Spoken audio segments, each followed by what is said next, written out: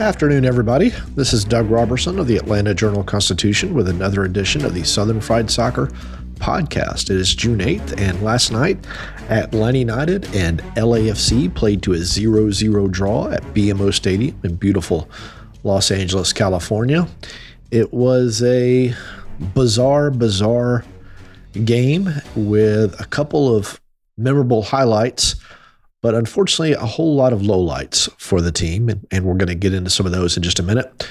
I want to remind you that you can follow me on Twitter at Doug Robertson AJC and on Facebook at Atlanta United News Now.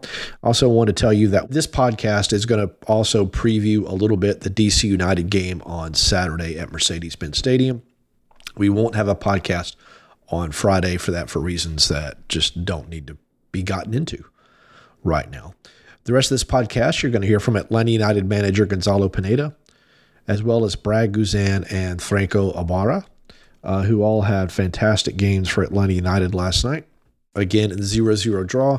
And with the draw, Atlanta United improved to 6-4-7 this season, but they only have one win in their past 7 games, which is not very good. They have 4 consecutive draws. They are up to 5th in the East with 25 points. They were within 2 of New England for 4th. They remain 14 points behind Cincinnati. And if you want to go the other way, 10 points ahead of last place Miami, which is going to add a pretty significant player here soon, perhaps a significant manager and perhaps some more significant players. And we're going to get into that in the mailbag. And if you don't know what I'm talking about, I really just can't help you at this point. If this is your first time listening to us, please make sure to follow the show on Apple, Spotify, or wherever you get your podcasts so that you never miss an episode. This is Southern Fried Soccer from the Atlanta Journal-Constitution. It's only a kick, a jump, a block. It's only a serve. It's only a tackle, a run. It's only for the fans. After all, it's only pressure. You got this. Adidas.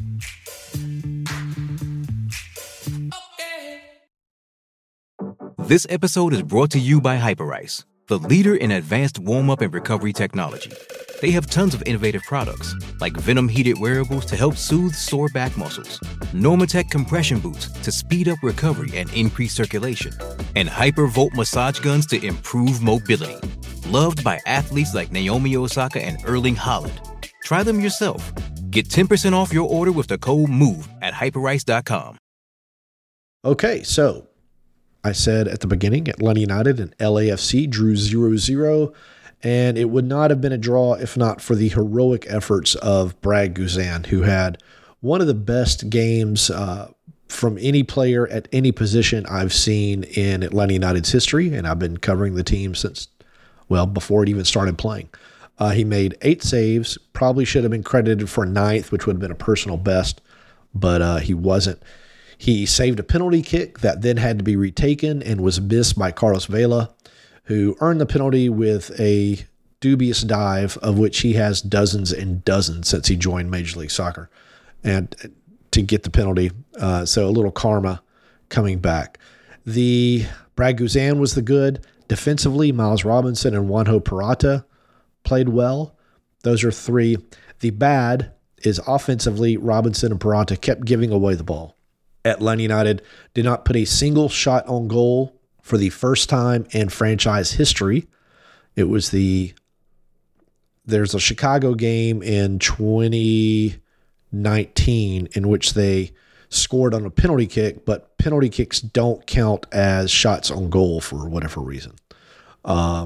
So they did get a goal in that game. They didn't have a shot on goal, but they did score, so I kind of made an exception for that one. So offensively, it was just an awful game. And it was all the worse because Atlanta United fielded what should be its strongest offensive lineup. Georgi Giacomakis at striker, Araujo at wing, Etienne, prize free agent signing at the other wing, Almada at attacking midfielder, Huzetu at central midfielder, Gutman and Lennon as your wingbacks, and put them all together. They created 4 shots and created 4 chances. Just kept giving away the ball left and right. It was weird. I mean, Atlanta United is the second highest scoring team in Major League Soccer, and they couldn't put a shot on goal against an LAFC team that was still strong, but didn't field its strongest team. But anyway, let's get into the audio. Gonzalo Pineda was asked after the New England match, which was a 3-3 draw last week, how did he feel about the 0-0 draw against LAFC?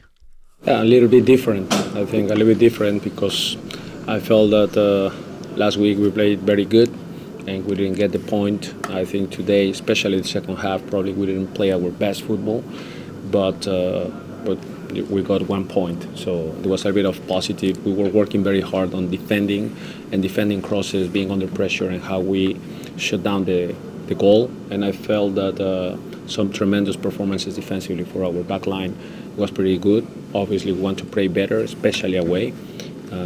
But happy with the mentality of keeping the clean sheet. Clean sheet always gives us a point, and it's a tough opponent. It's the champion. It's the team that is on top in the East. It's the team that went to the final in CCL. So we have to respect that and value this point because it was earned for good defending. A clean sheet on the road is always a fantastic thing, and Atlanta United does deserve a lot of credit for that. As I said, Brad and Miles Robinson and Juanjo Purata played fantastically well in that regard. Miles Robinson completely dominated Bawanga, I think he's the highest scoring player in Major League Soccer this season so far. Just had him in his pocket all game. But they just kept giving away the ball, particularly the first 20 minutes. It was painful to watch. And I don't know how much of that is them, and I don't know how much of it is having midfielders in Ibarra, who's very good defensively and who's getting better offensively, and Huzetu, who I do not know what he brings in the midfield, and Almada having to drop way back to get the ball, which then leaves not a whole lot of options going forward. It's just I keep talking about this, and I know it doesn't matter. It's shouting at the wind, but the formation is just not working. And you could say, well, they've scored the second most goals on Major League Soccer. That's true. But when you watch the games, particularly the last few, you could just sense that something isn't right. And I'm not smart enough to tell you what it is, but it's one of those things where you know it when you see it. Okay, so they scored 3 goals against New England, but let's look at those goals really quickly. Miguel Berry scored a worldie. You could give him 10 chances to hit that shot again, and it's probably not going to go in. Yakamaki's goal was a bounce around in the box that he was able to get to first, and Almada's was a deflection.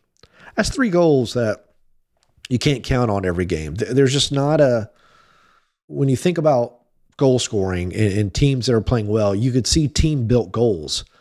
You know, ball inside, ball goes back outside, cross in, header in, something like that. That's not how those goals were scored. So anyway, I think there should be some concerns. But let's focus on the positives again. Brad Guzan, just a fantastic performance. Here's Pineda talking about the goalkeeper and team captain. As always, I think Brad is always very good. I think I understand at times there's criticism to goalkeepers because one mistake and they're killed. But today was a great response by Brad. We know this is the level that he can give us, and I'm just happy that he had that performance today. And here's Pineda on the team's attacking play and what could be better. I think if we divide the game in halves, the first half, I felt we were disrupting very well the pressure from LAFC. At some point in the middle, once we break the first line of pressure, either it was a foul from the opponent and caught kind of the rhythm that we were having and the momentum in the build-up phase, or we were choosing the wrong pass to break the back line.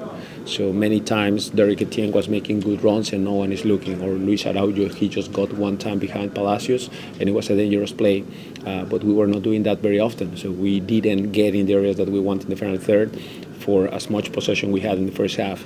And then when we got there, I think we picked the wrong choices. Like Derek Etienne in one time, I think, or Andrew Goodman.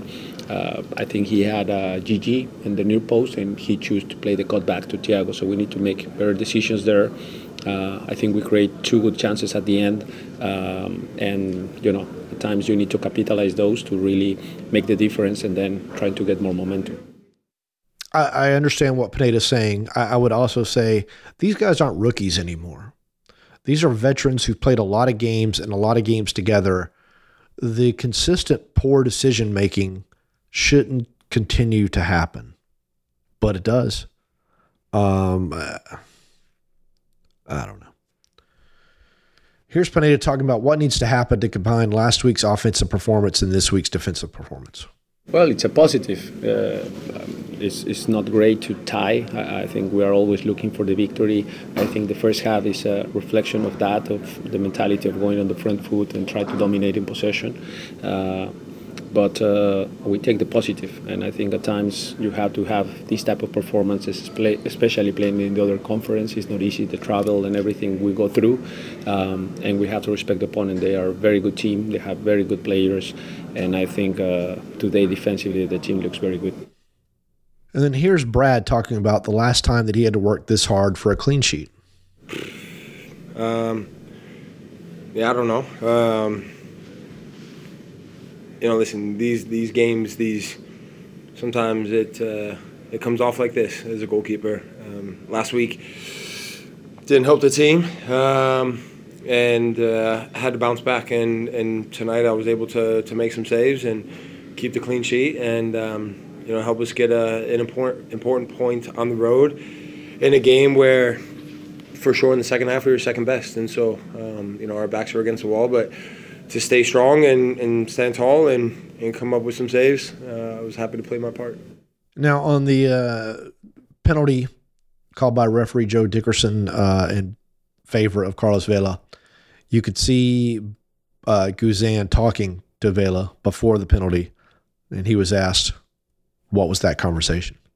To be honest, I don't even remember what we were talking about. I think I might have been asking him his viewpoint on the penalty, and of course he's going to say it was a penalty, but I've not seen it back. When I saved it, I thought and felt like that was probably off the line a bit, and then I saw the replay on the big screen, and kind of hard to argue that one. And then was happy to see the second one go over the bar. Yeah, so Brad did come off the line on that penalty, but also soccer needs to come down with some sort of rule about the stutter stepping by attacking players. If the goalkeepers can't come off the line, the players taking the penalty kick should not be allowed to change his pace like several times in the run up to the shot. It's a ridiculous double standard. The attacking player already has the advantage with the fact that he's only got to score from 12 yards.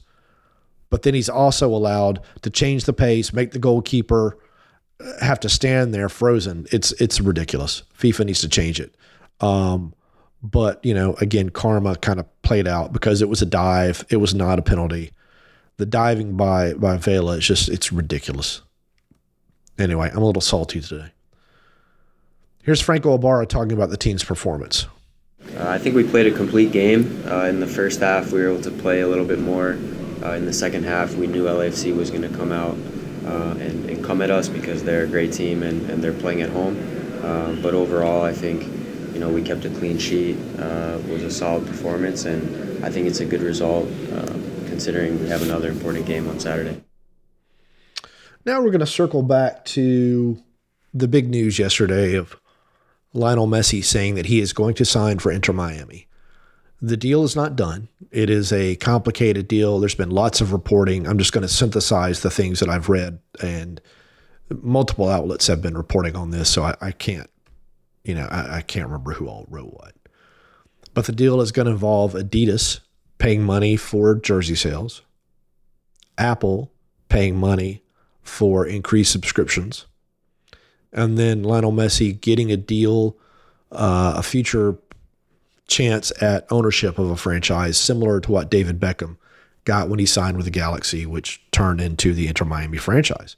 Now, in the past few hours, there have been all sorts of reports of all these other former Barcelona players being linked to join Miami.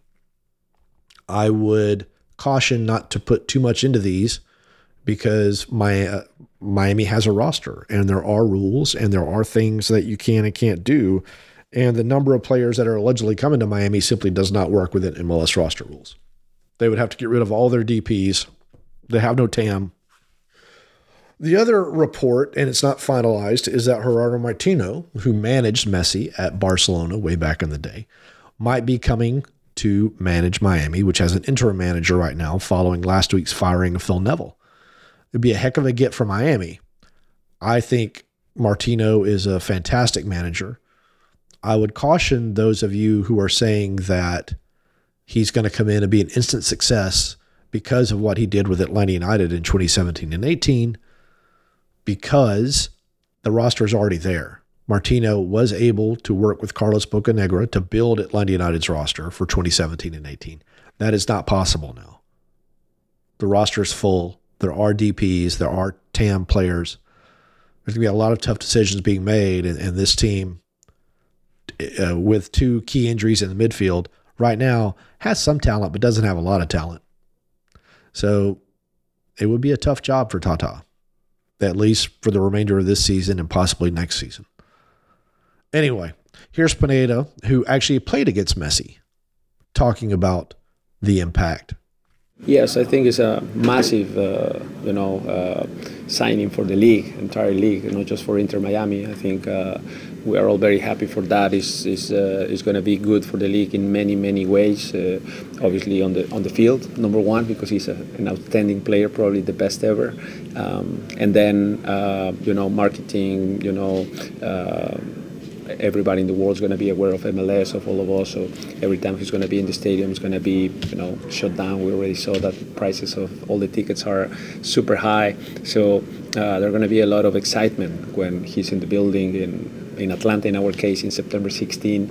It's going to be a great match, and it's always nice to play against those type of players, So for my players, I'm sure they're just looking forward to that game, and it's going to be special for everyone in the league. And here's Guzan talking about the Messi news. I mean, listen, it's there's not many players that are probably still around from when David Beckham came to the league. And I remember the impact that he had on the league and the sport in general in this country. And I think Messi coming here is going to have the same, if not bigger, of an impact as when David Beckham came. And so to have him in the league, it's only going to help the notoriety of Major League Soccer grow. It's only going to help our sport grow in this country. And so, I think as players, we're excited to have that exposure. We're excited to have him in our league. Hopefully when we play Miami, we're able to go and get some points and not have to worry about them too much. But overall, I think it's exciting for everyone involved in Major League Soccer. Now, Atlanta United will play at Miami in the Leagues Cup in July. I'll be stunned if Messi's on the field for that one. But then Atlanta United will host Miami September 16th in an MLS match at Mercedes-Benz Stadium. Atlanta United has already announced that it has opened the upper deck, which it was not previously scheduled to do so. So that brings the soccer configuration to around 68,000 or so approximately. I don't think there's a hard number on that. If you go into Ticketmaster or some of the other websites and start looking at the resale tickets, the really, really good tickets are going for more than $6,000. I looked this morning and wrote a little story. You can find that at Doug Robertson AJC or on Facebook at Atlanta United News Now. And the last person we're going to hear from is Franco Ibarra, an Argentinian, who, has, I think, a unique perspective on the Messi news. I think it's something that's very good for all of us because he's a player who's coming here and everyone's gonna want to be watching MLS. So we know there's going to be a lot more people watching the league. So I think it's very positive. And on the quote sheet the team put out, it said that Ibarra called Messi his idol. So I think that's pretty cool that some of the young Argentinians or older Argentinians in the league are going to get to face Messi. It'll be really interesting to see if Thiago Almada faces Messi or if Almada will be gone in the summer window by then. We're going to come back with a mailbag. This is Southern Fried Soccer from the Atlanta Journal-Constitution. Hey, it's Kaylee Cuoco for Priceline. Ready to go to your happy place for a happy price? Well, why didn't you say so? Just download the Priceline app right now and save up to 60% on hotels. So whether it's Cousin Kevin's Kazoo Concert in Kansas City, go Kevin, or Becky's Bachelorette Bash in Bermuda, you never have to miss a trip ever again. So download the Priceline app today. Your savings are waiting. Go to your happy place for a happy price. Go to your happy price, Priceline. With threats to our nation waiting around every corner, adaptability is more important than ever. When conditions change without notice, quick strategic thinking is crucial. And with obstacles consistently impending, determination is essential in overcoming them. It's this willingness, decisiveness, and resilience that sets Marines apart. With our fighting spirit, we don't just fight battles, we win them. Marines are the constant our nation counts on to fight the unknown. And through adaptable problem solving, we do just that. Learn more at marines.com. The Atlanta Journal-Constitution has a special offer for our podcast listeners. If you subscribe today, you can get 3 months of unlimited digital access for just 99 cents. That's all of our sports coverage, our politics, our breaking news, our investigations, our food and dining, and so much more from ajc.com. Plus, you can get access to our e-paper and our assortment of newsletters. So join our community by going to subscribe.ajc.com/podcasts. That's subscribe.ajc.com/podcast, so you always know what's really going on. We didn't get any voicemails today, but I want to remind you of the number 404-526-AJCP. That's 404-526-2527. Shane and Daniel are standing by. Daniel is teaching Shane how to crochet, so they have a lot of time on their hands. Michael says, solid bounce back game for Guzan. Well said. And it's true. Let's look at some of Guzan's stats really quick while I have them up on my computer screen here. 90 minutes for Brad. He had 51 touches, 39 passes, 30 accurate passes for accuracy of 76.9. And he won possession 9 times with 8 saves. Pretty good performance for Brad. I got to imagine. I don't know if there's a MLS team of the match day because there was only 2 games last night, but he would definitely be on it. Nick says, I don't want to talk about the embarrassment that was last night's game. Too late. Does it make sense to keep playing Araujo? I don't think his contributions are a plus for the team, and it may make sense to start trying out options ahead of his departure. Maybe use him as a sub, if at all. I agree. This is why I asked Pineda on Monday if he was already considering starting someone else in Araujo's place, because he is going to be leaving after the Red Bulls game on June 24th. So that's 3 games from now, I think. But it was another night where he contributed, I mean, to be perfectly honest, nothing. A lot of giveaways. Just looking at his stats, 81 minutes, 1 shot, not on target, 46 touches, 25 passes, 20 accurate passes, 5 passes in the final third. Passing accuracy in the final third was 40%. So all of his giveaways were there. 9 dribbles, only 5 successful, 1 tackle, 1. All the tricks are there, but the final product is just not there. It's just not. And you've got to get more from a designated player. Another Nick with a K, friend of the podcast, says, I hope you enjoy your extra Doug coffee after staying up way past your bedtime for the game. I was up till 2 a.m. last night because Band of Brothers was on, and I paused it while I watched the Atlanta United game. I watched the first half over at my friend Tim's house, came back over here because he has like a job and kids and responsibilities, which, I don't. Came back, watched the Atlanta United game, then watched some more Band of Brothers because I love it. Anyway, he says, my question is, since we're now halfway through the 2023 season, could you give us 1 positive takeaway and 1 negative takeaway? Sure. I am absolutely thrilled to do that. The 1 positive takeaway, 32 goals, second best in the league. The 1 bad takeaway, 28 goals allowed, second worst in the league. There you go. Chance says, hey, Doug, this is Chance from Lawrenceville. After a performance like that, should we expect more from the team for not performing up to their potential? Should we expect Pineda to adjust the tactics to better suit the game, or should we just be happy that Brad gave a miracle-like performance and that we tied a team that was clearly superior to us? Sure, we got a couple of decent chances, but even though possession says it was a 50-50 game, it felt like Atlanta was holding on for dear life. Still grateful for the tie and for your incredible coverage of United. Thanks for all you do and enjoy your call. Chance. Well, thanks, Chance. I appreciate the kind words. At this point, the team is what it is. I don't think you're going to get surprised by too much. You may get that one outlier of a game, and you may get that one outlier of a performance, like maybe last night's defensive performance was an outlier. It was the team's 4th clean sheet this season. I don't know. But it is what it is, and it is what it has been for the past 4 years. It's just weird. And when I say it's what it has been for the past 4 years, the team is scoring great. It's also giving up goals, which isn't great. So those things are different, but it's just watching the team. It's the expectations of knowing if the opponent gets the ball, something bad is likely going to happen, which has been the case for the past few years. It's weird. It's weird. David says, at what point do we stop playing out of the back? Well, that's not going to happen. It feels like insanity doing the same thing and expecting a different result. I'd like to see a stat to see how many goals we have conceded from playing out of the back. I don't know how to figure that one out, other than go and watch all the goals allowed. Obviously they didn't give up any goals last night from playing out of the back. I only think one of the New England goals came from playing out of the back. That's just off the top of my head. Alex with a long one says, Taylor Twellman, remarked during last night's game that we looked like we were playing down 2 men, and I completely agree. Yeah, Taylor and I were exchanging text messages last night during the game, which was interesting. Anyway, Alex says, we were completely outplayed and only got a point because of a freakishly heroic performance from Guzan. Looking ahead, Atlanta United could have 8 to 10 players leave this offseason from contracts expiring or sales.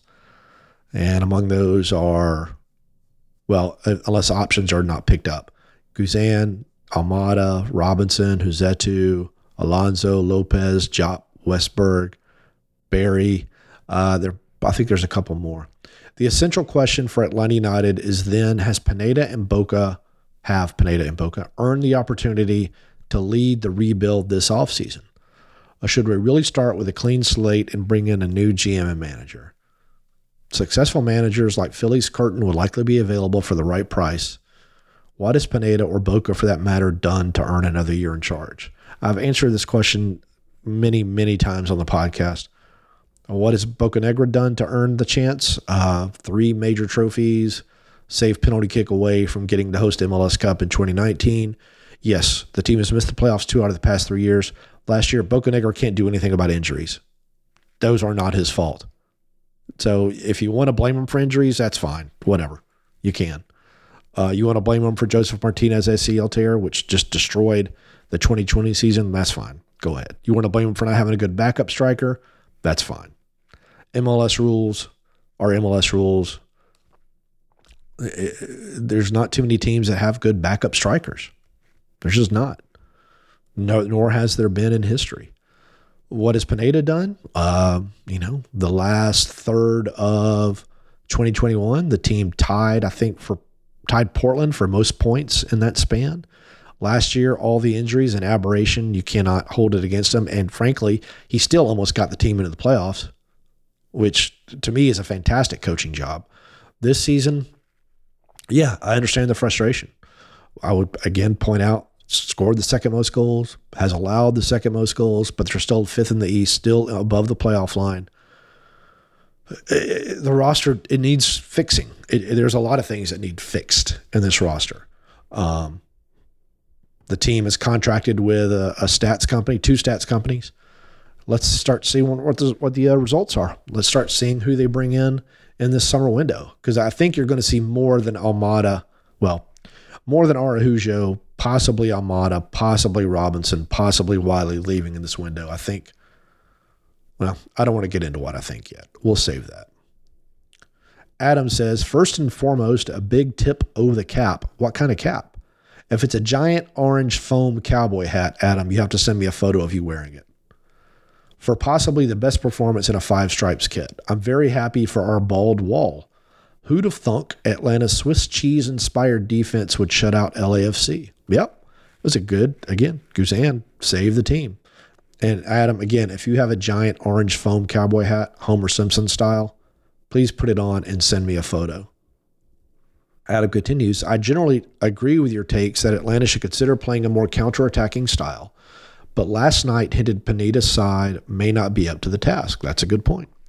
Atlanta lacked any cohesive structure in their efforts to push back against LAFC's offense, be it route one ball or some attempt at building possession, and it seemed the Stripes rarely had more than two players working together in transition play last night.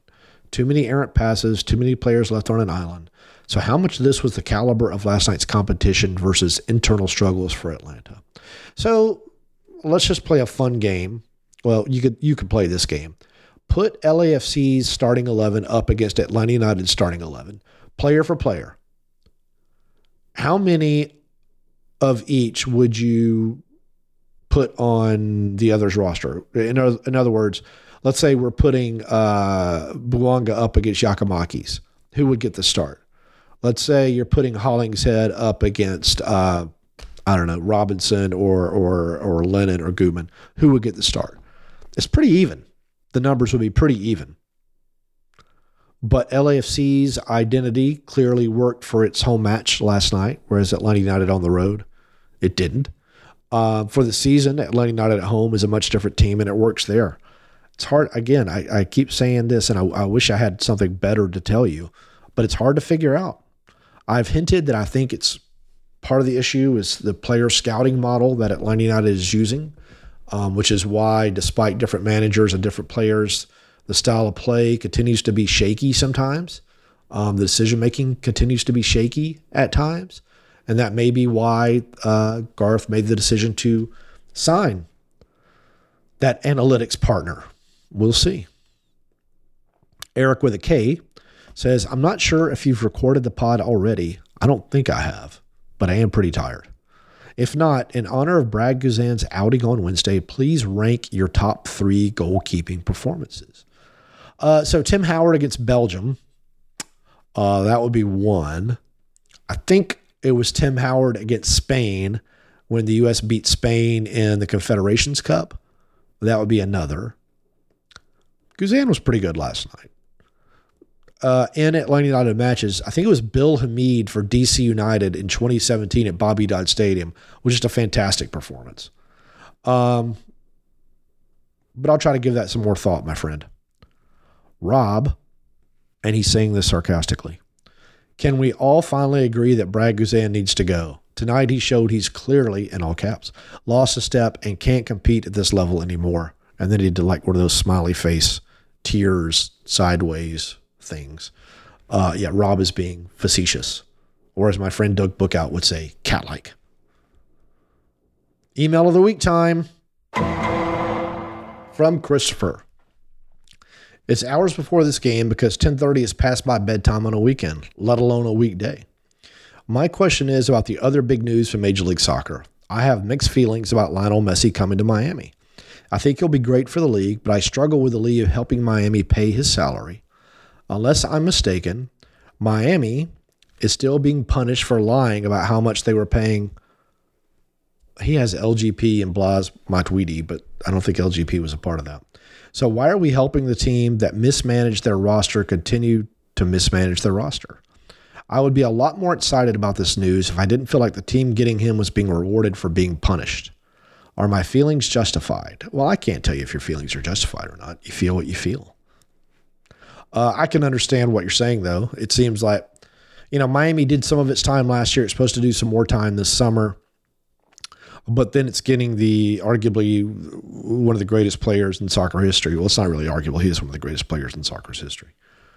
And might be getting all these other players. I don't know how in the world it's going to happen. But anyway. Or am I overthinking and being a negative Nancy, and we should just embrace the amount of increased eyeballs on the league that follow one of the biggest names and smallest statures in the sport? Yeah, this is one of those moments that could, I really don't know how it's going to impact Major League Soccer. It should result in a lot more subscriptions, a lot more eyeballs, which should result in a lot more revenue. from advertising and marketing and things like that, which should then eventually trickle to the teams, enabling them to spend more money on players. To do that, though, you have to alter the CBA and all these other steps.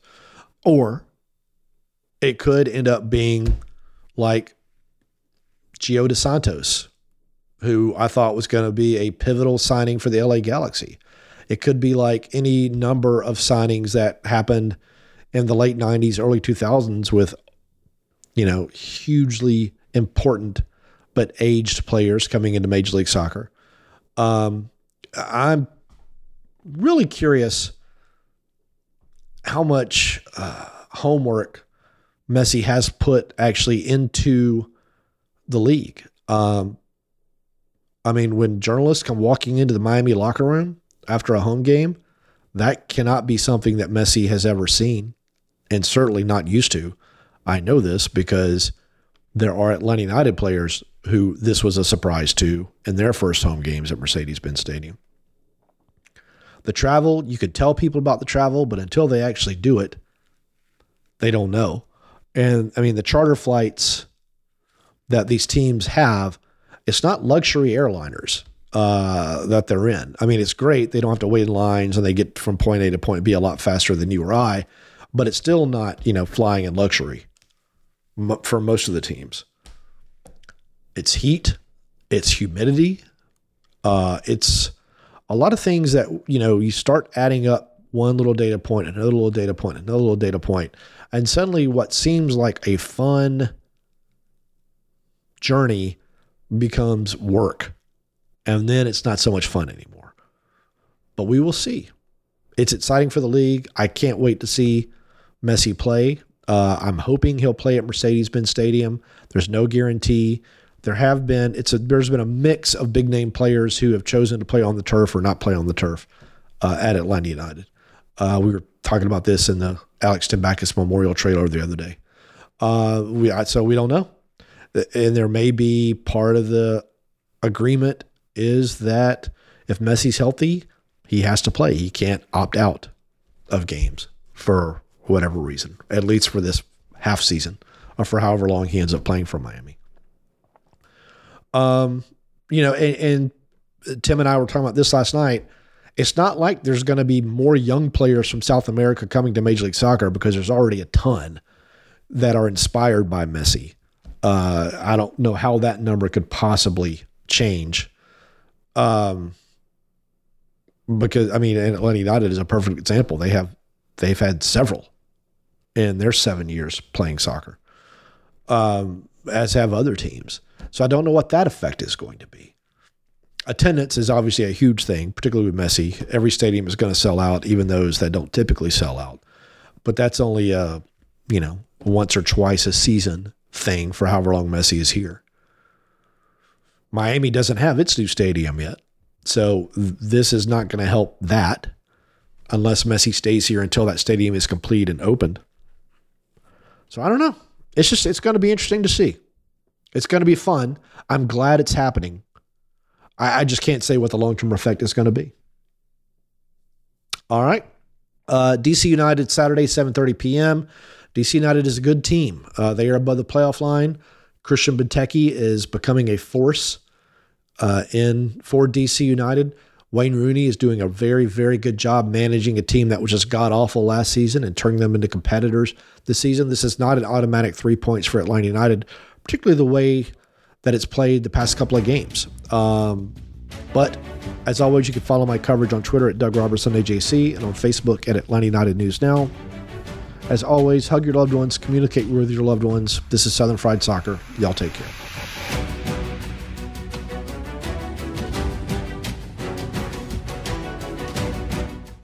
In Atlanta, one voice has stood out for over 4 decades. An AJC original, The Monica Pearson Show. Let's talk about how you got to ESPN. Revealing interviews. You are known as America's doctor, but I want to know who you were before that. When you have a different name, you have different color skin, it can be tough. With Atlanta's most famous faces as you've never seen them before. I'm telling my story. This is the American dream. The Monica Pearson Show, streaming now on AJC.com. The Atlanta Journal-Constitution is taking Georgia political coverage to the next level. Now, Georgia's smartest political team is adding Hall of Fame political broadcaster Bill Nigut. I am beyond thrilled to be joining the remarkable political team at the AJC. And with the year that we have unfolding in politics, it's going to be an exciting ride. Read Bill Nigut's expert insight on AJC.com and listen to the Politically Georgia podcast with me, Greg Bluestein. And me, Patricia Murphy. And me, Tia Mitchell. Hear new episodes every weekday. Only from the Atlanta Journal-Constitution.